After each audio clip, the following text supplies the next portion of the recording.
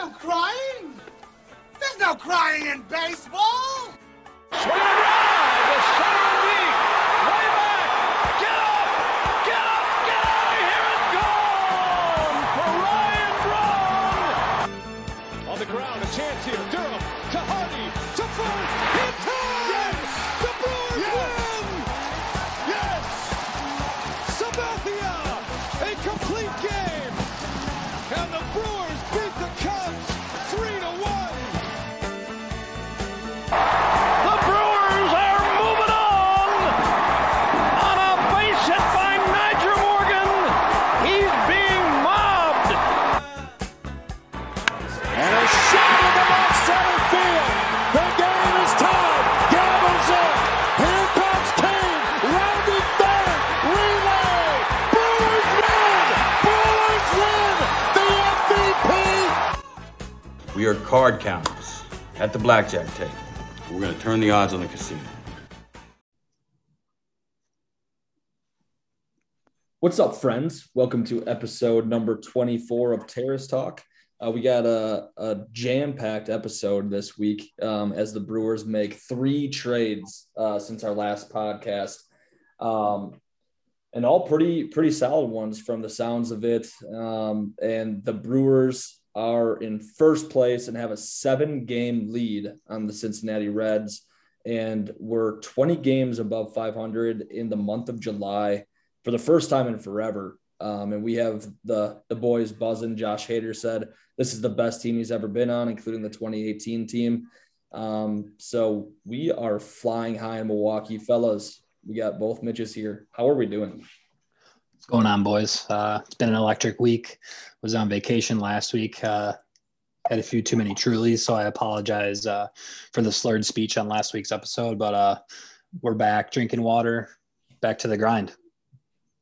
Yeah, so electric week. Steamrolled Pittsburgh earlier in the week, and then I was actually in attendance for the Atlanta series. So Friday night was a lot of fun, and then obviously Saturday wasn't too hot. But our boy Brett Anderson, and I think we'll probably get into the apologies a bit later. But what a dog! I mean, he literally is. We dogs. You know, PJ said it best about the city of Milwaukee. Our 5th and 6th starters both have like mid-3 ERAs right now, which is just absolutely fucking electric. We're buzzing. Yeah, and this is I said it beforehand, but this is the official apology pod for both of those lefties. Honestly, I think any other fan base would kick us in the face if they ever saw how much shit we gave Eric Lauer and Brett Anderson, considering both of their lines throughout this whole season as our number 5 and 6 guys. It's actually pretty incredible.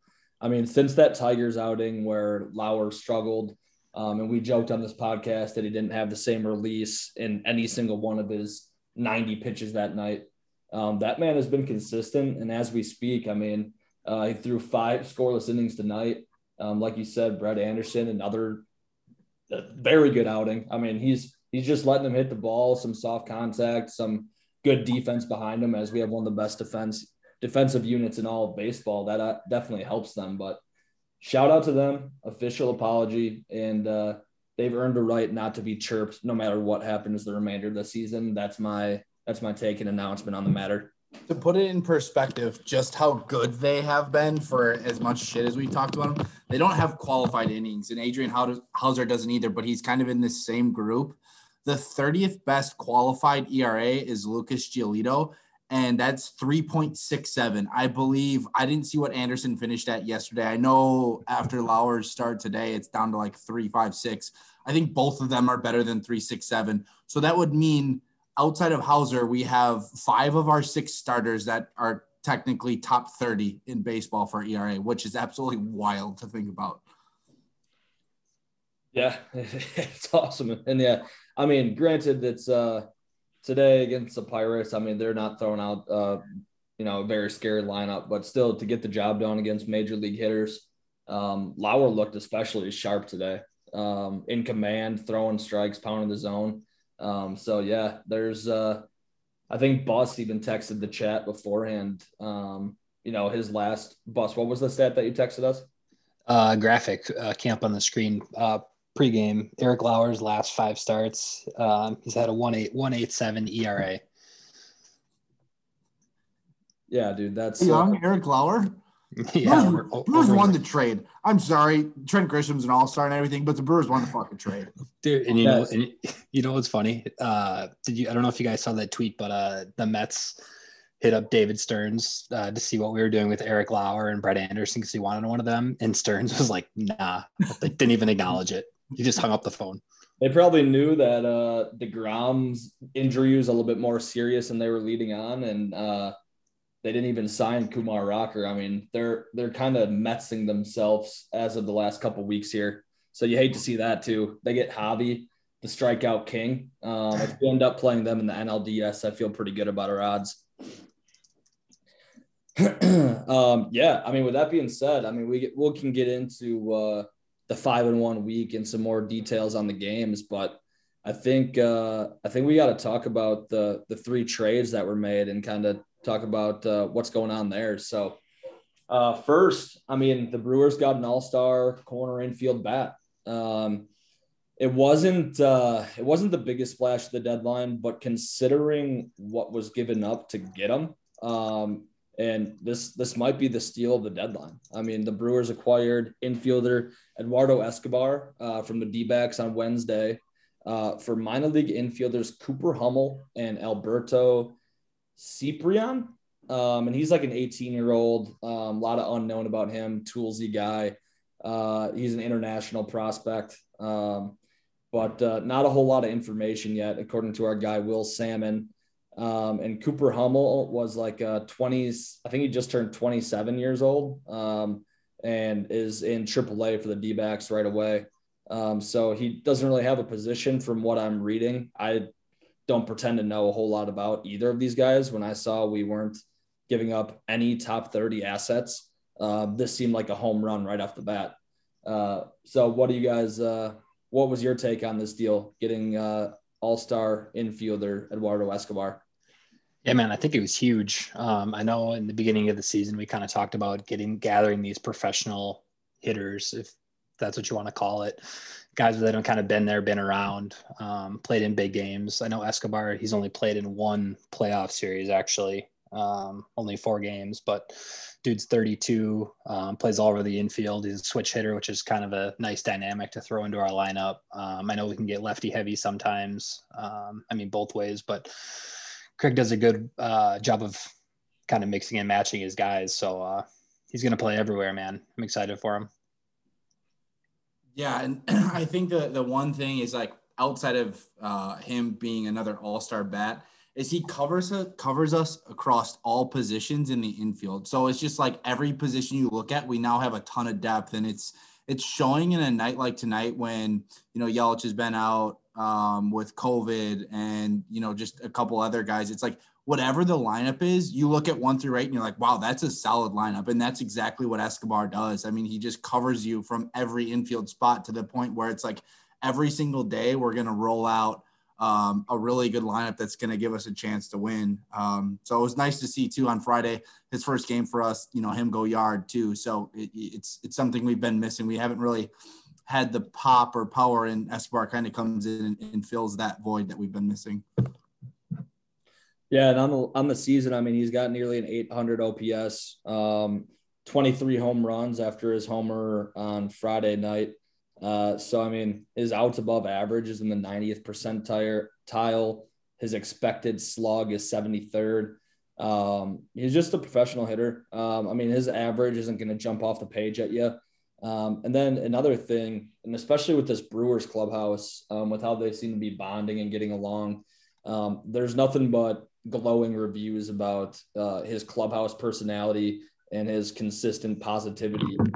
Even when he played for the D-backs on that shitty team and organization the last handful of years, I think all of his teammates speak glowingly about his personality and the way he's going to fit in.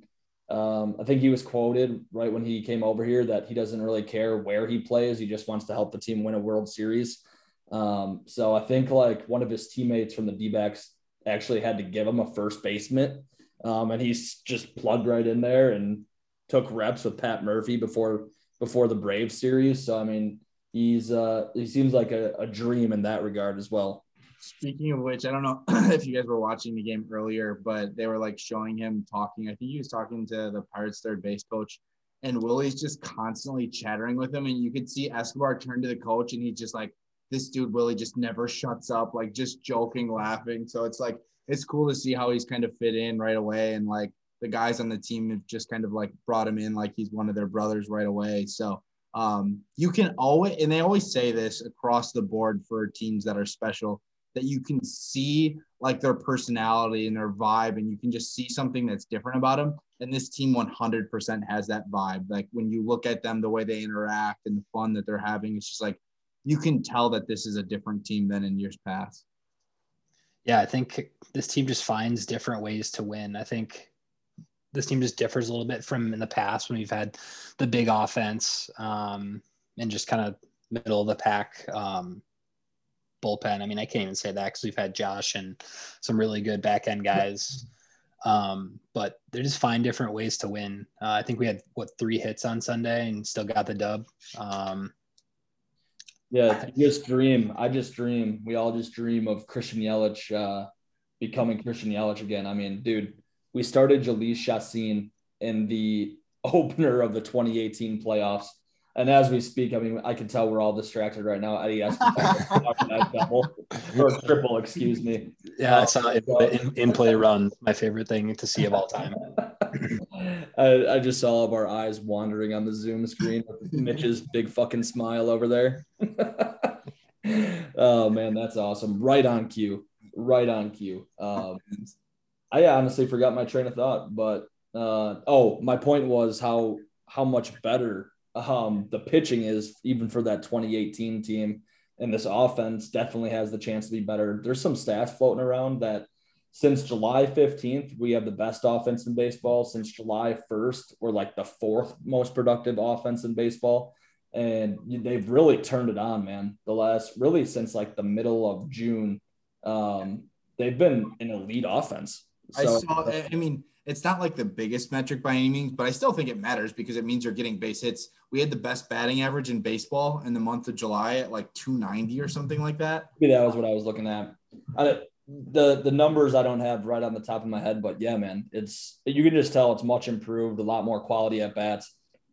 Like even that game Friday night, there's 0% chance that we win that game in April or May. Right. And Corbin gives up 4 runs in the first inning, and you're just like, damn, this is going to be an uphill battle. And you didn't even really have that feeling. You're like, I think Bus texted us. They're like, we'll get to Tuki Toussaint immediately here. And sure enough, they ended up getting after him pretty good. Yeah, no, I think Willie, I don't know if it was Willie who spoke after the game, but he said they kind of all saw him once, some guys twice, and then it seemed like they kind of locked in. Tuki was pretty good early on, but I feel like we've had a couple of those big comebacks, and they always ask Willie if he thought they were going to win, and he's always going to say yes. He's like, oh yeah, no problem. We were going to win this game. They could spot a team of 12 in the first, and Willie would still be going back to dugout being like, hey, let's just chip away. We got a chance. Dude, he's the boss. He's the boss of the team. Yeah. And for any Brewers fans that, I don't know, I saw some like chirping on Twitter, just a little bit, not a whole lot, but that were underwhelmed with the Brewers trade deadline. Let's not forget that the biggest trade of the entire season was the acquisition of Willy Adames. Like that, like you can add Rowdy Tellez. You can add Rowdy Tellez to that too. So you talk about our trades throughout the year. You got Adames, Tellez, Curtis, Morris, and Escobar. I mean, that's pretty damn good. Yeah, those are a lot of good pieces right there, man. Yeah, I mean, like 43 and 21 since we got Willie or something ridiculous like that. 19, I think. The best winning percentage in baseball since he played his first game for the Brewers. Yeah, so. They were 41 and 19, I think, since the Adames trade. That'll play. Yeah, and a lot of even when the Cubs were borderline still in it, like you could see the jealousy from like Cardinals and Cubs fan bases that we saw a need early on and didn't wait to the deadline to address it. So that's another big props to David Stearns there for pulling the trigger on something like that. even though at the very second it was like kind of eye-opening. You're like, oh, this is kind of early for this. And then what do you know, man? David Stern saw something that the Rays probably wish they would have got a little bit more in return for. Cool. So the second trade was the Brewers acquiring left-handed reliever Daniel Norris from the Tigers for minor league pitcher Reese Olson. So our guy Will Salmon actually had a great article this weekend, per usual, grading these trades, and the two other trades got A's from him, and this one was a B. I think the prospect Reese Olson was a guy kind of on the rise, but once again, I personally don't know a ton about him. But Norris is a lefty specialist. He posted left-handed hitters are posting a 555 OPS against him when we acquired him. And the Brewers seem to be like, this is going to be a fastball changeup guy, where his slider wasn't really working in Detroit. They think they like what they see, reminiscent of a Drew Pomeranz deal back a couple years ago. So I guess, do you guys have any takes on this one? I know this is probably the most underwhelming deal of them all, but I think it's, the Brewers see something where they can turn it around and get something good for Daniel Norris here. Yeah, I mean, at this point, I don't know if we can ever doubt what David Stearns is doing when it comes to relief arms, because every single relief arm he gets that maybe statistically they don't pop out to you, they find something, whether it's in their data to just say, hey, start throwing this pitch more, make this tweak. So this Daniel Norris move, I know he's been really good against lefties with a ridiculously low OPS, but this move just kind of like feels to me like a potential Drew Pomeranz type deal where, he'll come here and didn't have the success elsewhere and turn himself into like an elite back end left-handed bullpen arm. Yeah, I mean, I don't know a ton about Daniel Norris. I'm just looking at his baseball savant page, and he's a high fastball spin rate guy. He's the 78th percentile, so I'm wondering if that has something to do with it. I know Pomeranz was kind of in the same boat, so hopefully they can unlock something with him. And side note, Willie was just standing on the railing chanting "Rowdy." I also saw that, man. Yeah, this team has those the Milwaukee Bucks vibes, man. Like when they started posting those all accesses throughout the stretch run, and like you said, Mitch, earlier, when the personalities start to shine through, it's a start of something special. So who knows, man? We might go 2 for 2 in Milwaukee this year. Dude, can you imagine Rowdy and Fogey just chugging Miller Lights? Yeah. They're going to be on a lakefront brewery float, just hammering beers and cheese curds. Shirts off. Harps off, baby. Electric. And yeah, Norris on his debut on Sunday struck out the two batters that he faced with hitting 94 and 95. So I thought he pitched on Friday too, or Friday or Saturday. Maybe it was Saturday. Oh, did he? Yeah, he pitched on Saturday too. Okay. Nice, man. Yeah, it's he looked good there then too. Could be a good deal. And yeah, before the Brewers got him, his last 6 innings were scoreless with 7 strikeouts and 1 walk. So he was even turning the corner in Detroit before that trade popped through. And then there's I think was an A+ move here. Although his first 2 outings for the Brewers have been underwhelming. I'll give him a pass for the start there, but Brewers got right-handed reliever John Curtis from the Marlins for minor league catcher Peyton Henry. It sounds like Peyton Henry is kind of viewed as a defensive catcher at the next level, probably a number 2 guy backup. Like I said, good defensively, but struggles with velocity hitting wise. Hasn't really put up a whole lot, significant numbers in the minor leagues. So, with the Brewers catching depth organizationally, I think this is a good move. And basically, I saw a lot of Brewers Twitter basically saying that we reacquired JP Feierheisen with a guy that's pretty much fastball slider and has been successful with the Marlins there. So you guys got any takes on the John Curtis move? Mitch, do you have thoughts on that? Yeah, I mean, the one thing that I will say, and this was part of what I experienced down there too, being a huge slider guy, it was pretty evident that the humidity in Atlanta caused Curtis to just not find his grip. So he essentially became a one-pitch pitcher there, which is you're going to struggle if you only have one pitch. So I wouldn't look too into his 2 outings in Atlanta. I mean, I cannot begin to describe what it felt like being in that stadium. It was 95, 100% humidity. I looked like I had just played a 4-quarter basketball game, literally just sitting in my chair, not moving. Like I should have brought an extra pair of shorts, and I wasn't doing anything. So I wouldn't look too much into that. You could tell he didn't have any grip on his slider. So, and yeah, they're 4 years of control with him too, for a blocked catcher. It just seems very much like he's going to be a part of our bullpen for a while. Yeah, he's not a free agent until 2026. Sorry to jump in there. No, you're good. No, that's a great point. I mean, the controllability, and he's been very good. I mean, his F-WAR for the year is the same as Devin Williams. Before this weekend, I should say, it's probably shifted a tad. But you're getting a very good quality reliever that, if all goes well, him and Box will be like the 7th inning guys from here on out. So, yeah, great move. I mean, he had like a 2.40 ERA with the Marlins. So, great deal. Yeah, he pounds his own. His walk percentage is like 84th or 85th percentile or something like that. Yeah, and for a team that is contending for a World Series like the Brewers, to make these moves where I think does put us in legit contention for a World Series, and to not give up Garrett Mitchell, Aaron Ashby, Ethan Small, any of those top guys, you name them, we still have them. I think it was unbelievable work from David Stearns during this deadline and throughout this year. Yeah, I think John Morrissey kind of said it best after the trade deadline. They were like kind of recapping things, and he goes, once you know it, the Brewers make another, ton of smart moves by not giving up, a ton of top prospects, but still getting significantly better, which is pretty much what Stearns has been come to know about at this point. He just kind of finds those guys that end up playing really well without mortgaging the future. So, it is funny though. I think at one point it's rumored that he was trying to throw the ultimate haymaker with the Chicago Cubs by offering up Garrett Mitchell and Aaron Ashby for Chris Bryant and Craig Kimbrell. Would have been a legendary move to not only trade for those Cubs guys, but to win a ring that way.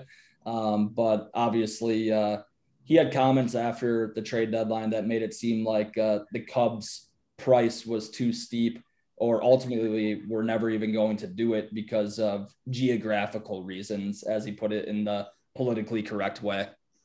That's such a Stearns comment, man. Mitch, I know you said he just uses big fancy words and probably just confuses all the other GMs out there, and he just swindled teams. Yeah, man, he's awesome. Was there? I think that was the trade that was proposed or leaked, or that's what Will had said. Well, I think Scherzer was involved to an extent too. There was definitely something going on there.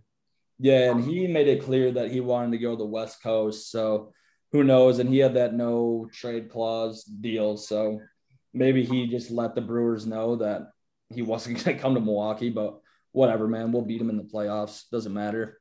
Right. And real quick, can we talk about what are the Rockies doing?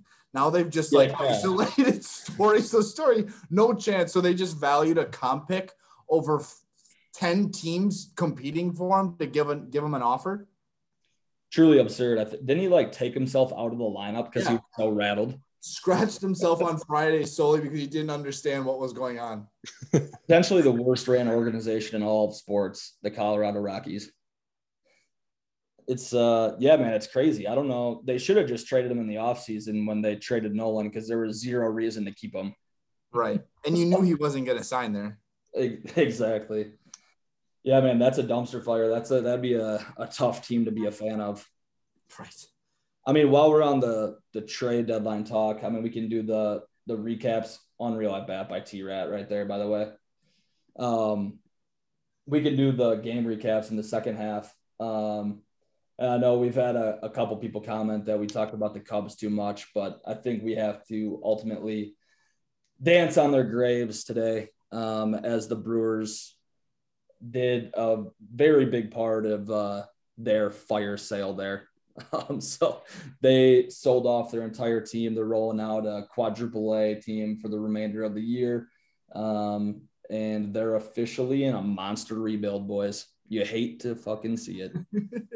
Yeah, I mean, I think it's one of those things where, like, the Cubs had to trade those guys. I get it.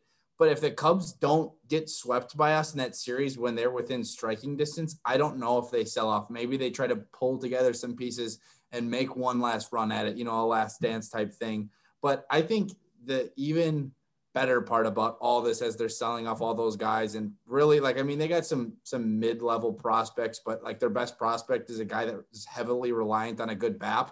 I mean, he's going to hit the ball 175 feet and, hopefully has a good BAP to, get on base. He's a good hitter. I'm not taking anything away with him. He doesn't strike out. He's a high contact guy. But seeing them trade all of those pieces and all of those pieces instantly hit bombs. I don't even know if Anthony Rizzo's gotten out yet since he's been in the Yankees uniform. So it's just like you watch all of their studs leave and like instantly just start hitting bombs. It's hard not to smile seeing that. Yeah. I mean, I've seen a couple funny tweets that is like, wow, imagine all these guys on the same team together. They would be a powerhouse.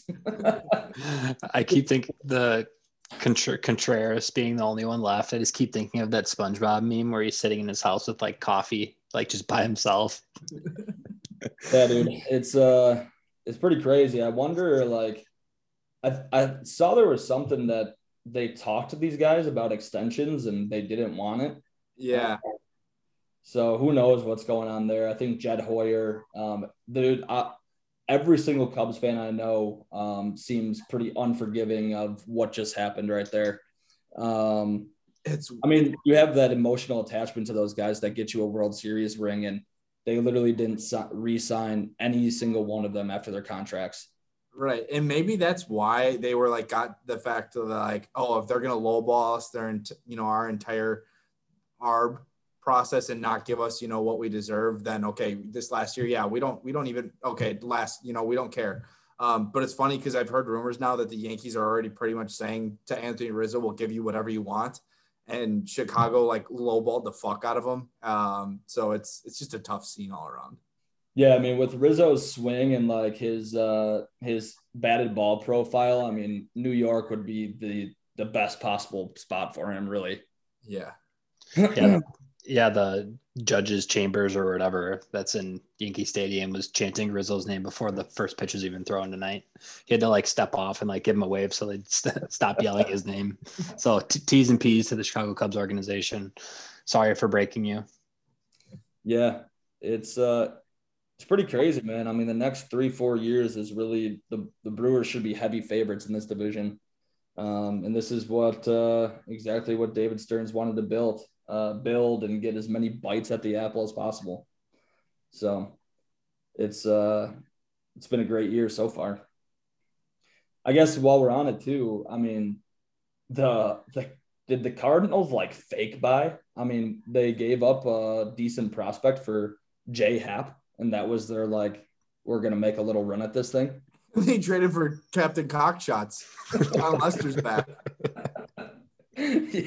Yeah, John Lester and J Happ, and then that's what they're selling to their the best fans in baseball to try to catch us. I mean, as you're 10 games or 11 games back, those are the two pieces you buy. Like I don't get it. The fact that they semi-bought was incredible to me. Didn't understand any of it. The Reds kind of bought some bullpen help. I mean, did they do anything beyond that? Just 3 bullpen arms. Maybe they got Freddie Galvis back too. For some reason, that name's coming to my head. No, Freddie went to Philly, I think. Oh, yeah. Yeah, so it was just bullpen arms then. Yeah, it's pretty crazy. I mean, not the 7-game lead, nothing set in stone. I mean, the Reds, in theory, could still make a run, but we pretty much put the division in a chokehold by the trade deadline to the fact that no one made none of the 4 other teams made a significant addition to their team to even compete with the Brewers for the division. I will say this. I am kind of ideal situation is the Reds kind of stay hot. We just continue to boat race them, and the Reds can somehow steal a wild card spot from one of those NL West teams. That would kind of be ideal to me. Yeah, because the Padres have kind of dipped a little bit. Tatis is hurt. They just bought pretty big though, so who knows, man? It's that, like you said, that would be the best case scenario though. Right, like a Reds sneak in. San Fran holds off LA, and the Reds somehow Castillo shoves against LA, and we have the best of it or record in the NL, and we see the Reds in the NLDS. That would be pretty ideal. Doesn't even matter, dude. It's true. That's true. We may never lose again, to be honest. Yeah, man. We got the Pirates for the next 3 games, and then big series this weekend. Going to be a fun one too. The guys at Talkin' Baseball have been hyping it up quite a bit. John Boy Media there. They've been looking forward to the Giants Brewers series for the last handful of episodes. So we line up, I think, Corbin and Woody to face the Giants this weekend. So that should be a lot of fun. I guess any more underlying takes on the trade deadline? Obviously, throughout the league, the Dodgers are probably viewed as the favorites in the NL at this point after they trade for Trey Turner and Max Scherzer. But I still like the Brewers' odds, man. Pitching trumps all. Our starting pitching is just as good, if not better than their top 3 guys. But it's going to be a war against those guys. Hopefully, probably a full 7, you would think, just like 2018. But I think the Brewers are a little bit better than that 2018 team. So we'll see. Yeah, I was in a rabbit hole today watching Brewers highlights, and I watched almost that whole 18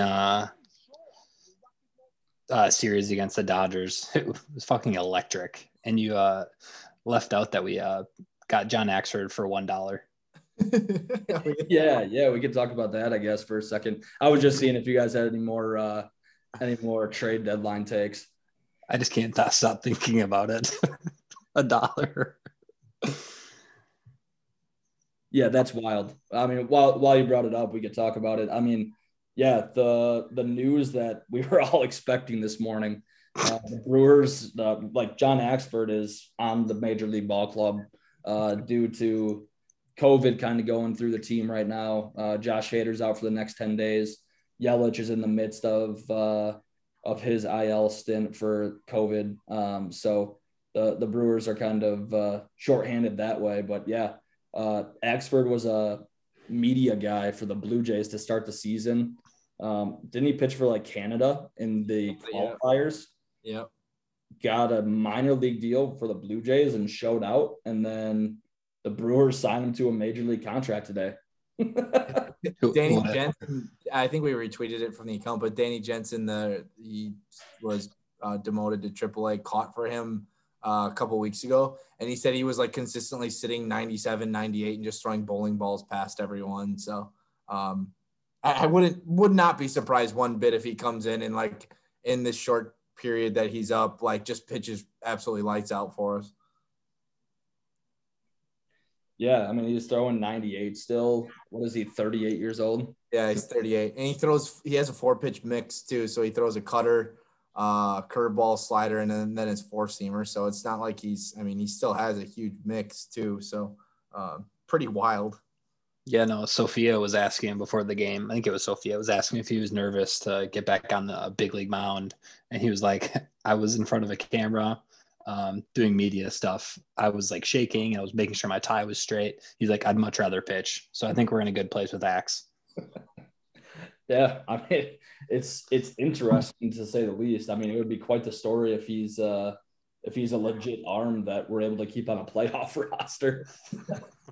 Because I think someone tweeted since he wasn't playing, he's playoff eligible since he hasn't played in the majors this year. Some reason. No, he's not playoff eligible because he's not. Yeah, because everyone that was dealt after the deadline is not playoff eligible. Even though he was not on the 40-man? Yeah, I'm pretty sure that's – I could be wrong on that. I'm probably just spitballing, but There's something along those lines. Interesting. It makes sense. One final note before we go to break here, and not to go back, this kind of just like a good thing to end on. Who was the biggest loser from the trade deadline around the MLB? Rockies come to mind first. Rockies, Cubs. I'm trying to think of contenders that kind of stayed pat. I mean, the Red Sox fans seem pretty pissed off, and they've all of a sudden lost 4 in a row. The Mariners. I mean, we're talking about poorly ran organizations. They trade all-star closer Kendall Graveman to the Astros as they're playing the Astros at home after they just came off an emotional walk-off grand slam. Players were reported to be crying in the locker room, throwing shit, talking shit about GM Jerry Dipoto. And since then, I think they've tailed off a little bit. Just demoralizing for a clubhouse. So the Mariners continue to be at Rockies level bad of how to run an organization. Did the Rays do anything, or did they kind of stay pat? Nelson Cruz. Oh yeah, he was kind of early on. Yeah. The Rays, I think they got a starter too. I mean, I think they did all right. Yeah, they did acquire a starter. I mean, you look at, there's a lot of teams making a lot of noise. I mean, Anthony Rizzo and Joey Gallo going to the Yankees, where I thought it was kind of questionable for them to buy. All of a sudden, they sweep the Marlins, and the Red Sox lose 3 in a row, and they're right back in the mix. Giants getting Chris Bryant's huge. Yeah, dude, this deadline was like fucking crack, man. It was fucking out. My thumb was hurting so bad from refreshing Twitter. Yeah, and trades were still filing in like 45 minutes post the deadline. Yeah, I was in Eagle River on the fucking chain on a boat, and it was 90 degrees. I was still – my phone battery was dying so fast. Yeah, all the way around, good stuff. I think it was good for baseball. They had a bunch of all-stars on the move, a lot of interest in the game. So now we got 2 months left basically until we got playoff ball. So with that being said, we're going to take a quick break here before we recap the week and do a little check on the farm. We'll be right back. All right, boys. So we can start with the game on Sunday here. So like I said, Brewers win 5 of 6 this week. Sweep the Pirates, win a series against the Atlanta Braves. And Sunday, this is what we were talking about when we opened the pod. Brett Anderson, 5 2/3, only gives up 1 run, 3 strikeouts and a walk, lowers his ERA to 3.67. Just getting the job done. So shout out Brett Anderson. Brewers bats very quiet yesterday. Did just enough to win a 2-1 game. Willie Adames with an opposite field missile in the first inning continues his incredible play with the Brewers. Low Kane had a clutch hit. Luis Urias also had the third hit. So only 3 hits, did just enough against Charlie Morton to get the job done. I guess you guys have any big takeaways from the game yesterday? I mean, I know we already kind of touched on it, but just finding different ways to win. Had 3 hits, scratched one early versus Morton, and our pitching went to work. Just different. Can put up 10 runs, or we can put up 1 or 2 runs and still get the job done. Yeah, man. The trio of Boxberger, Devin Williams, Josh Hader, solid as always. So they finished out the deal yesterday. Yeah, and Devin's been looking really good lately. He seems like he's got a little bit of swagger going on the mound. He had an emphatic fist pump on Sunday as well. Yeah, he's got his ERA down to like a 2.7 now, I think. Yep, exactly. Yeah, man.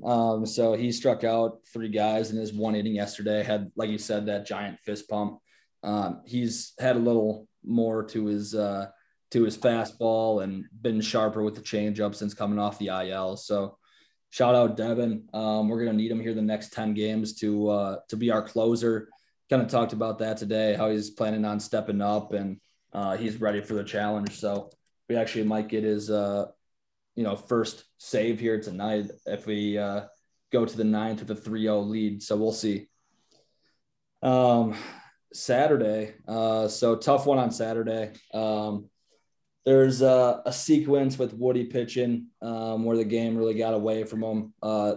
Should have had strike 3 on Dansby Swanson. He then hit a grand slam. So, like I said, got away from him there. He gave up 3 runs only. But, tough scene. You guys have anything on Saturday? The Brewers lose an 8-1 game then. Shout out CB for being one of the best umpires in the game and just, not missing. I mean, that call was obviously off the plate and definitely didn't have a good view at it. But no, it was funny. I was at the game on Saturday, and before the ball even landed, Woodruff was already walking towards home plate to start chirping because he knew he was coming out. So it was just kind of funny to see that. And I do want to just say real quick, and I think they're probably going to go away from it just because of, the insensitivity and things like that. But I have never had more chills in my life experiencing what it's like to be in a stadium that has something similar to what the Braves do with the Tomahawk chop. When they have a rally going, they like dim the lights and all the 35,000 fans have like their flashlights on and they do the chop thing. And like, it was just like the ultimate kind of goosebump thing, just because it's like, you see, that many people in unison and different things like that. But that one was tough. Saturday was tough. I mean, I was pretty hot.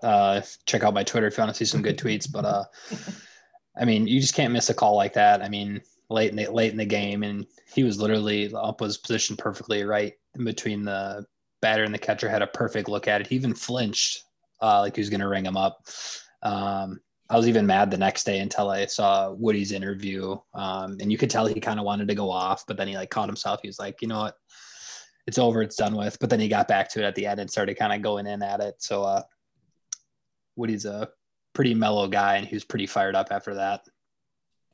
Yeah, and a correction from earlier. So that was a 2-run bomb on Woodruff. The grand slam from Swanson came later in the game off of Curtis. So, yeah, like we talked about it earlier, John Curtis didn't have the best weekend, but it is what it is. We expect him to be better throughout the rest of the year as he gets his feet wet as a Brewer here. Not much more. I mean, offense was quiet Saturday. It happens. So they were due for a stinker at that point. Right. Yeah, exactly. Still ended up winning the series. So. And then Friday, so Corbin Burns was a little rusty. He gave up 9 hits in 4 innings. They kind of jumped on him in the first inning, but the offense really picked him up, man. 3 home runs on the night. Avi, who's been one of our most consistent players throughout the year offensively. Willie, I mean, what more can you say about him? Brian Anderson before the game was proclaiming his MVP candidacy with Fernando Tatis now on the IL again. And Eduardo Escobar hit his first bomb, his 23rd bomb of the year in the 9th inning. So to dead center. So pretty impressive power display on Friday. Just reading off who contributed here. Colton Wong had 3 hits. Willie had 2, Omar 1, Eddie 1, Avi 3, Rowdy 1. So every single position player in the lineup got a base knock or 2 or 3. So really impressive from the guys that night. Yeah, it seemed like Burns kind of got bit by the soft contact ball again. I guess when you're that nasty, people aren't going to make good contact against you, and the ball finds holes. There's a lot of space out there, but good to see the offense bounce back for sure. Rowdy, baby. Fucking hitting piss missiles. That one that he hit to left, like center field, left center, was at his eyeballs. Just a back spinner that kept going. Braves fans will tell you that the reason Corbin struggled in that game because he's no longer allowed to use spider tack, even though his spin rate hasn't changed. But Friday night was a very interesting game for me. I will say this: Braves fans are some elite hecklers. I got called J. Crew, hairspray, pretty boy, high fade boy.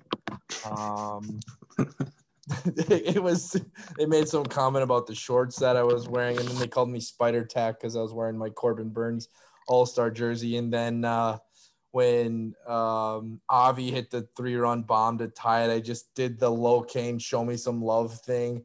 And then one of the fans was like, yeah, you guys are good. They finally just admitted. Yeah. That's hilarious. At least they admitted it, though. Oh, yeah. Yeah. Yeah, man. The best part about it is that like these 4 guys were probably 65. Like I wasn't getting heckled by kids my age. It was like 65-year-old like dads and grandpas that were giving me shit. They were calling you J. Crew. Yeah, and it's like the accuracy. I wasn't even wearing J. Crew, but I just wanted to send a picture of my closet because it's just all J. Crew. Like they knew. That's incredible. Yeah, man. I guess we can go over the Pirate series. I mean, talk about boat race. Thursday, the series finale. Brewers win 12-0 behind 6 scoreless innings from our guy Freddie Peralta, who lowered his ERA to 2.17, 5 strikeouts, 1 walk, only 2 hits allowed. He has an absurd amount of starts this year with either 1 or 2 hits allowed. And he's just been incredible. So the 1-2-3 punch of our aces continue to shine. And yeah, man, obviously tons of big time performances from the offense. Willie had a 3-hit game. We had Rowdy Tellez with a 3-hit game, including a home run. He's been popping off with the power lately. Mr. T-Rat 3 hits on Thursday. So yeah, you guys have anything to take away from this? I mean, the Pirates, man, are they throwing out some shitty lineups, but it's nice to take care of business and really put the foot on their throat. I think that was the first series that they had without Adam Frazier, who was like one of those 3 consistent bats that they had. And I think the team basically was just like, yeah, fuck this. I mean, we put up 28 runs in 3 games. And their offense just looked disinterested. So it was just like one of those things where it's like you tune in for the first couple innings, you'd realize it's 8-0 and you're like, all right, I'm just going to have it on in the background now. Yeah, that tweet that was floating around about, just to get back to Freddie. I know you mentioned that he's had a insane amount of starts with like 1 or 2 hits allowed. He's in elite company, we'll say. There's one other player that had 11 games of 1 or 2 hit ball in the career, and it was Nolan Ryan, right? Yeah, Nolan Ryan. I don't know why I just spaced that. Yeah, Nolan Ryan twice, and Freddie's at 13 now, which is fucking incredible. Like my jaw dropped when I saw that stat. Yeah, he's been insane. I mean, every adjective. He's been so good. Then there was a game on Wednesday. Brewers won 7-3. Adrian was sharp through 5 scoreless innings. Only struck out a couple, but that's his game, man. Just got a ton of ground balls, pitch to contact. Like you said, disinterested Pirates offense, and it was cruise control. EL came in relief and did his job. Josh actually was the one who gave up a home run, but he's been I can't even pretend to not break my smile here. Eddie Escobar just hit a 3-run missile. Let's fucking go, boys. Oh, that was fucking dick time. Oh my god. Dude, dropped the bat head. This team is winning it all. Oh, no doubt. He wears some tight ass pants. Yeah, dude, I noticed it. Like you could see his calf muscles when you were. Oh my god, those fans are going nuts. You can see his calf muscles like in person in his pants because of his pants. I need to see a replay, dude. I just saw the lights flickering with Eddie rounding the bases, holding his arm up in the air. Anyway, what I was saying is Josh Hader, since the All-Star break, has really been in this weird stretch of like not having save opportunities no matter win or loss. Most of the time win. So he went out there, threw a 9th, up by 6 runs, gave up a home run. Who cares? Whatever. Doesn't matter. He's still the best closer in all of the sport. Yeah, man. The Brewers are freaking good. kind of feels like to the point in the season where we're kind of comfortable now. I mean, I still lose my mind over games in July, that Woody game. Just couldn't let it go. But now, I mean, we had the hiccup on Saturday. It was just kind of like, whatever, we'll win tomorrow, win the series, carry on. Yeah, couldn't agree more. We might see Axford tonight, boys. Now that I think about it. Eddie was fucking hyped when he came into the dugout. Holy shit. Yeah, man. Imagine him, dude. He's he's going from one of the worst teams in baseball to a legit World Series contender with a bunch of people that he's probably going to get along with. So you absolutely love to see it. Does he even remember like what a roar of a crowd sounds like? Probably not. Sorry, Diamondbacks. That's yeah, man. That's awesome. Eddie Escobar, baby. What a freaking legend. Yeah, and then the final game of the week, or the first game, actually, 9-0 rout of the Pirates. This is like deja vu. It's 6-0 right now tonight. So this is like how it used to be playing the Pirates. The last few years, they've kind of been a thorn in our side. But there was a few years with those like Prince Fielder, Ryan Braun teams where we just torched them all year long. We're giving them that right now. Yeah, didn't we beat them like 25 straight games at home or some shit like that? Yeah, it was something absurd in like 2011, 2012, I think. It's 10 years ago. Shit. Yeah. But yeah, man, Brett Anderson's 6 scoreless innings. Pretty incredible. But yeah, he was sick. Miguel Sanchez, good. Hunter Strickland, good. He's on the COVID IL now. Same with Gustavi. I heard that they're both actually still in Atlanta quarantining. Hence why we have Axford in the major league pen right now. They said Hunter Strickland actually lives close to Atlanta, so him and Cousins are just like hanging out at his house playing video games. Nice. Yeah, good for them. It seems like a weird combo, man. I feel like Strickland's kind of like a reptile guy, so he has like turtles and shit. What? Hangs out with his iguana like in the living room. Just the iguana on his shoulder. That is a wild comment, and I love it. He just takes me as a reptile guy, man. I don't know. And Cousins is like a normal, like 27-year-old. Awesome. Cool. I guess we got any more general takeaways? Obviously looking forward to taking care of business against the Pirates first, but then the big showdown between two of the NL's best teams this weekend should be a heck of a lot of fun. Were the Pirates slotted, or the Giants slotted to throw against us? It's a good question. I don't even know if it's up yet. They got Dave Sclafani going tonight, so I would assume that he gets the final game of that series. Let's see. I think they do have it up, actually. Oh,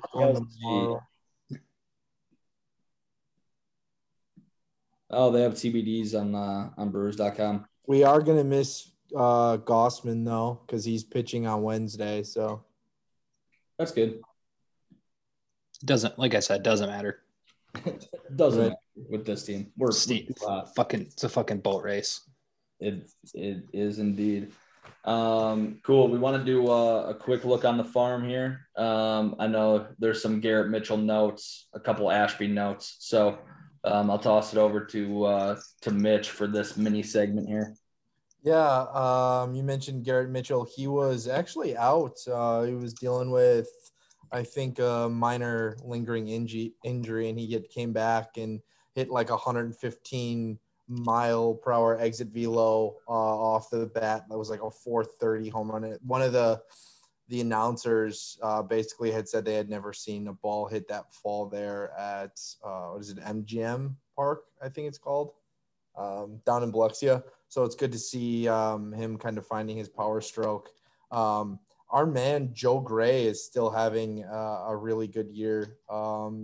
He's hitting well now in high A after just absolutely destroying low A. So that's good to see because Joe Gray was our second round pick 2 years ago or 3 years ago. I think he was drafted in the Bryce Trang draft.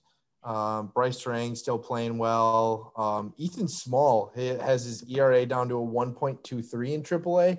I saw a note on Twitter. John Morrissey had tweeted that Ethan Small is a potential call-up candidate to fill in, which is an already pretty full bullpen So it'll be interesting to see if Ethan Small does in fact get called up because he's having a great year in AAA too. It seems like him and Ashby were both on that fast track to get here. So it's just like the way our pitching's been this year, how incredible they've been, and, you know, having some good lefty prospects that are pretty much ready to break into the major leagues too is pretty awesome to see. So more help on the way if needed. So that's kind of the farm roundup I got for everyone. Yeah, man, his stats are pretty absurd in AAA. So yeah, for a minor league system that's supposed to be not that good, there's still a lot of things to be excited about. That's for sure. Cool, man. I don't have much more. I guess. Do you guys have anything that we want to end with? Or are we good until next pod? You guys think Ashby gets called back up before the end of the year? Seems like Small would be the next one of those two guys up, in my opinion. And at full strength, like I just don't know where there's room. Like our bullpen's so full right now. Mm-hmm. I agree. Yeah, it might take even for Ethan Small to get up, it might take like a starting pitcher injury or something along those lines for him to even get a chance. Yeah, man, David Stearns has built a pretty damn good and deep ball team, that's for sure. 100%. Cool. Well, I guess let's enjoy the remainder of this Brewers Pirates game. Currently 6-0. Might get a look at our Canadian friend John Axford. But in the meantime, boys, let's cook. Let's cook. Let's cook, baby. Nobody on the road, nobody on the beach.